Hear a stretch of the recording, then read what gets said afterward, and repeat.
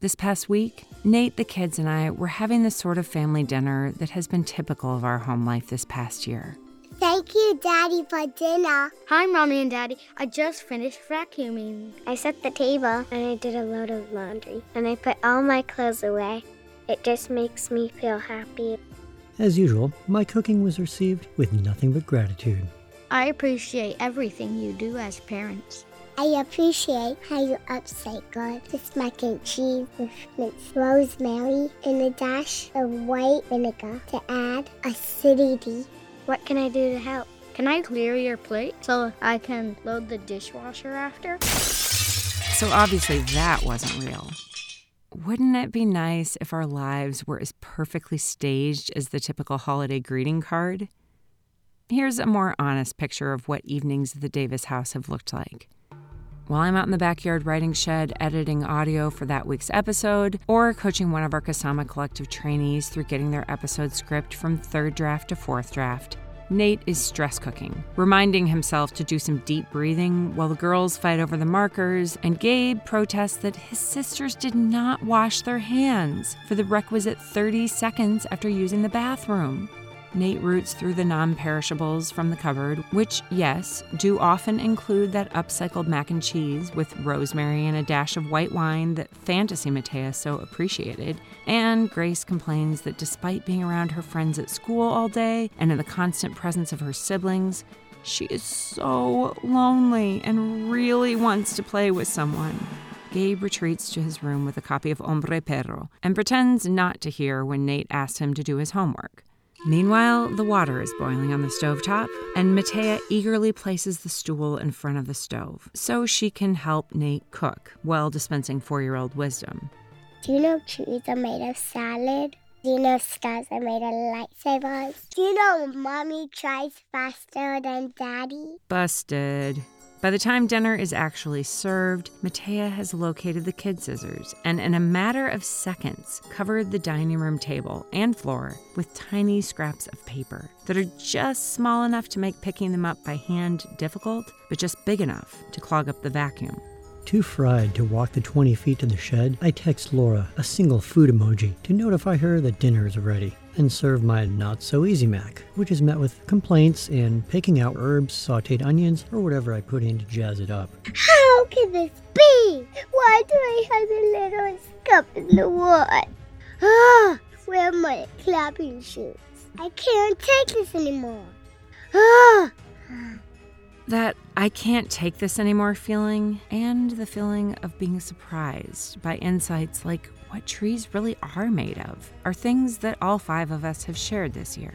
So for this audio holiday card, you'll hear from each of us about the things we loved, the things we wish were different, and what we hope for in the coming year. In the Davis family, we think about everything from podcast episodes to life in terms of story. So in this story, our reflections follow 3 big themes: creativity, community, and commitment. We'll start with Matea, who has a lot to say about creativity. In the midst of dealing with frustrations of misplacing her clapping shoes and tolerating the horrible inconvenience of drinking out of the littlest cup in the world, Matea has learned a lot this past year about creativity. She's a beginner at everything, and she's still young enough to understand that being a beginner can actually be really fun. She's too young to care if she's good at the things she tries, and even when it doesn't work out, there's always the chance to try again. I love cutting things with paper. Unicorn cutting my hair. Did you cut your hair? Yes. Did you have permission to cut your hair? No. Is it very short now? Yes. Did you also cut Greta's hair? Yes. Was she happy about that? No. Did she also cut your hair? Yes. Matea has learned already what it takes many of us a lifetime to learn. Life, like creativity, is messy. Often we have to try a lot of things that don't work before we land in the one that finally does. Matea's almost 5. She has no memory of life before COVID. Her world is very small, just her 2 siblings, Nate and me, and since August, a handful of classmates at her Spanish-speaking preschool. Her friend Greta lives 3 blocks away and has been in her life since infancy. At this point, they're more like siblings than friends. Sometimes they hurt each other or make mistakes. Sometimes there are creative messes to clean up. Sometimes my friend Greta, I asked her that I would give her her doll back, but she still didn't want her doll back because I wrote my name on the doll. Greta, if you're listening, I'm so sorry. I love you, Greta. Whether it's through unauthorized haircuts or podcast episodes, creativity has gotten all of us through some very difficult times. It's reminded us that it's okay to be messy. It doesn't mean that we're broken, just that we're human. Shelter in Place began on March 17th, 2020, as a COVID time capsule to get me through what I thought would be a couple of hard weeks with the kids at home. If you listen to those early episodes, you can hear me get better. You can hear my voice become more confident. You can tell when I started to learn how to edit my own audio and how to mix in music and sound effects. You can hear me get more comfortable as a host and as an interviewer. You can hear me learn to trust myself. You can hear the evolution of our family, too. How Nate started doing this work with me. How even our kids occasionally got in on things and embraced the podcast as a key part of our life together. Hello, Mr. Mickey the Mike. I'm Gabriel, and I'm almost 10 years old. Gabe has probably been the person in our family who has changed the most since this pandemic began. I don't really remember how life was before the pandemic. It's been so long ago. Those of you who've been listening know that our story of traveling to Massachusetts and back again in the span of a single year was the backdrop for season 2 and what we called our pandemic odyssey. We'd reached a breaking point as a family, and as a kid who was struggling in school even before it went online, Gabe was feeling the brunt of that breakdown the most. One of the best parts of that year was getting to see Gabe revive and embrace life in a way that we'd never seen before. We spent the first half of 2021 in Massachusetts and the second half back in Oakland. I asked Gabe what the past year was like for him. Sometimes really annoying, sometimes really fun. There was a lot of time being on the road, that's for sure. Being in the car, maybe a bit of watching TV, being a bit bored, a bit cramped, just looking out the window. We got to see some of our aunts and uncles and cousins and grandparents even. For Gabe, the most important part of this last year can be summed up in one word. Community. Community. We didn't really have many friends in Massachusetts. But Gabe says this was okay because he had his sisters. I asked if he felt like his sisters had become friends. We were always friends. This was a good reminder to me that the kids still see each other as friends, even though it feels like they've spent a lot of the past year together squabbling and getting on each other's nerves. But that's real friendship. Sometimes you annoy each other. Sometimes life together feels a bit cramped, but you work through those things. Hopefully, you come out on the other side closer. Gabe says he does miss certain things about our life in Massachusetts. I miss being with my grandparents and some of our aunts and uncles, and I miss shoveling snow. But also, he's glad to be back home. For now, home for me is Oakland, California. I'm really glad to be back in Oakland because I get to see my friends more often and also my new teachers and neighbors and house, and it's home to me because we have a good community. Our community, which has ranged from grandparents on the East Coast, to neighbors in Oakland, to our Kasama Collective trainees all over the nation, to listeners of this show all over the world, has kept us together and connected when we're feeling discouraged and alone. The ground beneath our 914-square-foot home in Oakland is mostly clay, so the drainage is terrible, and the French drain, installed long ago, is clogged with our neighbors' tree roots. Heavy rains always mean a lake in our backyard patio, and flooding in our unfinished basement. We're in Wisconsin now with Laura's family for the holidays, but seeing almost a week straight of rain forecast for Oakland while we were gone, I was thinking thoughts of quiet desperation. So I texted my neighbor Scott to ask if he could stop by to check on the basement. The funny thing is, Scott doesn't even fit in the basement. The ceiling's about 5'8", and Scott is 6'5", but he stooped in, ran the pumps, and FaceTimed me with a report. He also volunteered to set up an extra webcam so we could monitor the situation from afar. His rain-jacketed face, service, and impromptu solution was a picture of our life. Creative solution, community, and choice. Thank you, Scott, for being a true neighbor and for helping make our house a home. I hope you have a fun time. Hi, this is Grace. I'm 7 years old. I really like writing letters and making cards because it's fun, and I like to draw and I like to write a lot, and it just makes me feel happy when other people know that someone's there, that someone loves them. Sometimes Grace and I joke that she's training for a future in podcasting. She loves telling stories. If you've been listening, then you have occasionally heard Grace in our outtakes, our little Easter egg for anyone who listens beyond the end credits. I think it's really fun because I like hearing myself talking. One of the things I like about it is the outtakes. Funny little things that make people laugh at the very end, so you have to listen to the whole thing, and then you get to listen to the outtake. Of all our kids, Grace missed home the most while we were away, and so I asked Grace how she feels now that we've been back for half a year. I like it because I really missed my home, but also I'm a little sad because I liked the winter and I liked snow and I like being with my grandparents and my uncle and aunt. Right now, for me, home is in Oakland. What makes it home is that I have a family and I have a house and I have lots of friends that I know, and I know Oakland a lot.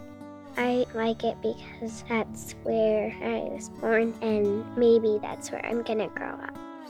One of the hardest aspects of this past year was living under the looming shadow of this great question. From Massachusetts to Minnesota, Madison to Montana, is this where we should really be living? There's one thing I took away from our 12,000 miles of driving across the country and back. It's that there are plenty of good places to make a life, but no one perfect place. In all those places, and the many others we visited, beloved friends and family were making good lives for themselves, with more space, less stress, and lower cost of living. It caught my attention that even our kids have internalized some of life's uncertainty. When we asked Gabe and Grace where home was, they both included the phrase, "for now." With wildfires, they know that Oakland may not be forever. There's a degree of contradiction in calling a place home that may become uninhabitable within their lifetimes. Yet living with everything up in the air makes it impossible to be grounded. Yet we could also say that this past year has simply highlighted what has always been true. We never really have control over our lives. We can't know everything. But a few weeks ago, we were out on a family hike in the Oakland Hills. Grace is often the person in our family who reminds me how important it is to slow down, to give each other hugs, to tell each other what we're grateful for, or just sit still long enough to breathe. She started telling me about something called Tres Corazones that she learned from her second grade teacher. She said she does it sometimes when she's feeling angry or sad or bored. Why it's called Tres Corazones is because if you do this, you get a heart, and also the first step to do it is you put your hands together, kind of like when you're praying, right in the middle of your chest, and then you go up slowly above your head and reach as tall as you can go, and then you go back down over, and then you kind of come up and do it again, and you do it 3 times, so that's why it's tres and then corazones, because it's basically like a heart except a line in the middle. And then the second step is you close your eyes for a little bit, and then when you're ready you can slowly open them. I learned it from my teacher, and then I decided to tell it to my family. She's 7, so she still fights with her siblings and has whiny days and feels grumpy about life, just like the rest of us. And yet she's already way ahead of me when it comes to learning to manage life's challenges. And this usually helps a lot when you're angry at someone. My family, our tradition is to try to do it every time we get in the car. A lot of the times, Matea gets angry because she lost something. I'm like, oh, fine, I'll help. And then Gabe gets angry, and then I get angry, and I feel like it's not fair. And then Mommy's like, oh, why don't we do Tres Corazones?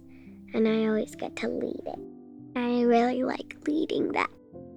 my kids, who have no memory of pre-pandemic life, in some ways know how to live life better than I ever did.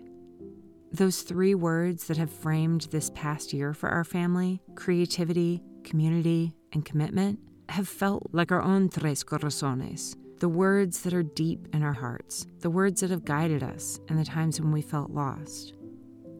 That last word, commitment, may be the most important one of all.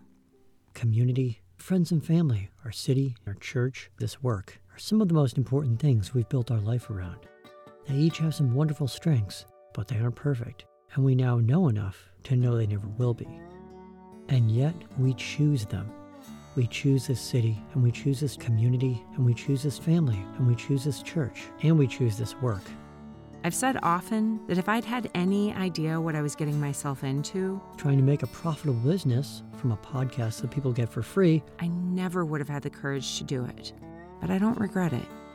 It's called us to commitment like we've never known before, that forced us to ask ourselves why we were doing this in the first place. Not just the podcast, but everything we were doing in life. We're halfway through our 3rd season and in the top 1% of all podcasts globally. This fall, we won the Changing the World One Moment at a Time award at the International Women's Podcast Awards. And just this past week, we received an honorable mention at the Golden Crane Awards. We just opened registration for Arkasama Labs, a self-paced version of Arkasama Collective audio storytelling course. But none of those things would have happened without commitment. To all of you who have made one-time or monthly donations, I'm not exaggerating when I say that you have kept the lights on at Shelter in Place. For all of you who have listened and subscribed to the show and then shared it with friends, thank you. For all of you who are here for the first time, in the podcasting world, downloads are everything. The good news about all of those accolades is that it's opened the door for conversations with advertisers and sponsors, people who can actually help us get paid.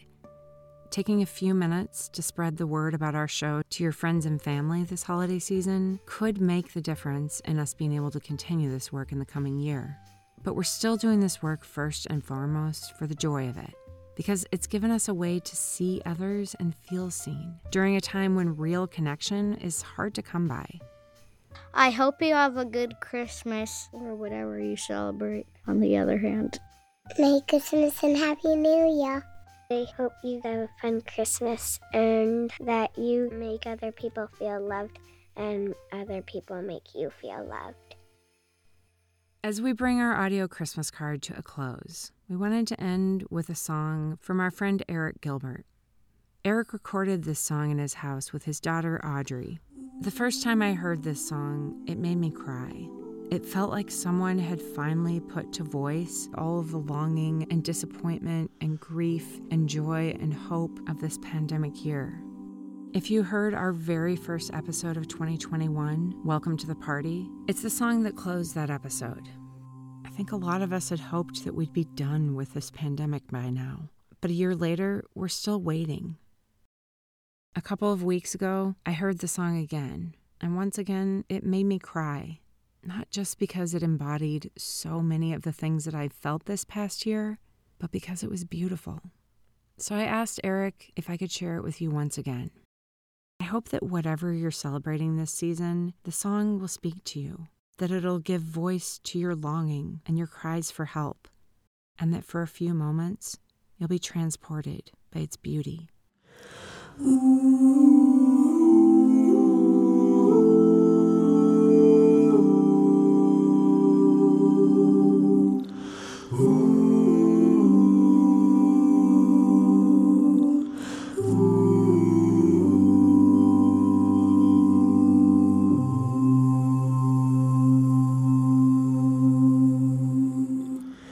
Souls are weary,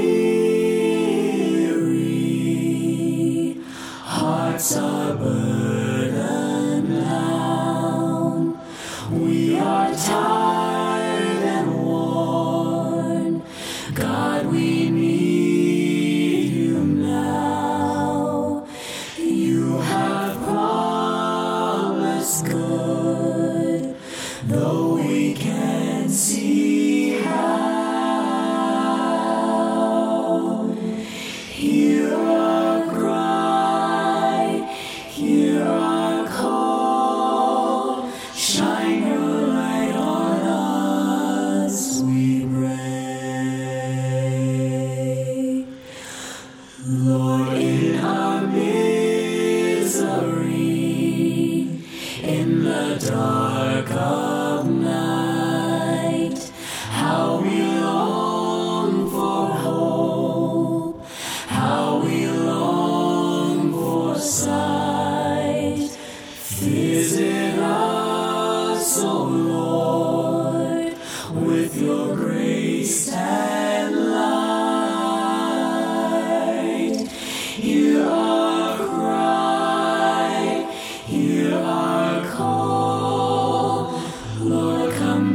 to us, we pray.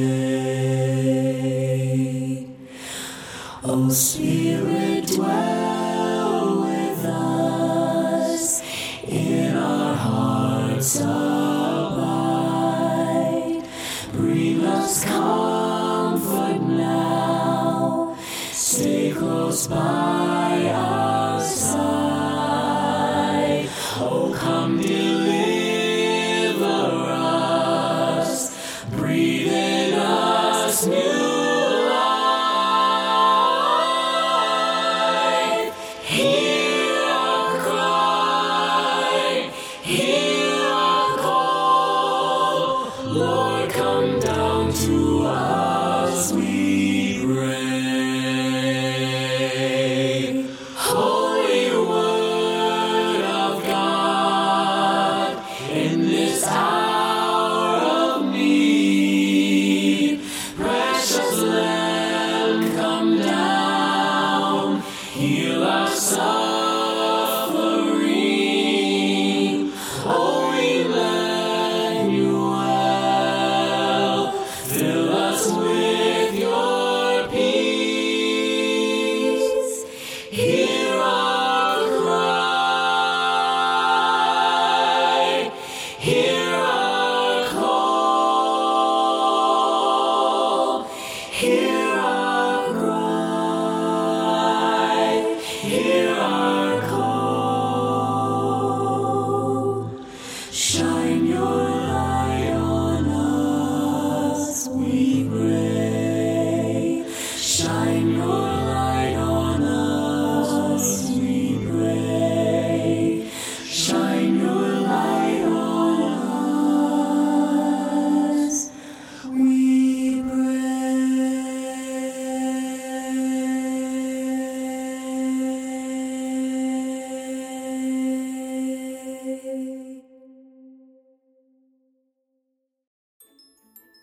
And now, if you're still listening, here's a little outtake. This is my cousin Lyle, and he's 8 and a half. Hi, my name is Lucia. I'm 6 years old. I love to play outside in the grass and see the chickens with Lyle. And there's lots of things that I like to do with Lyle. We've gotten closer since the pandemic, and just everybody's in their houses now, so yeah. I feel like we've become friends. He shares his stuffies with me. Yeah, sometimes we still fight. We still fight sometimes. Well, I want to say playing with my sister and just having a huge house. That makes it a home. Like, we run around the house and outside, and we ride bikes, and that's super fun. Who are the other people that live at your house? My mom, my sister, my grandpa, my grandma, my great-grandma, and my dad. Grandma Marie is 99 right now, almost 100. It's just amazing how old she's gotten to live. I hope that they all have a really good Christmas. That everybody would have a happy New Year. Merry Christmas and Happy New Year. Merry Christmas and a Happy New Year.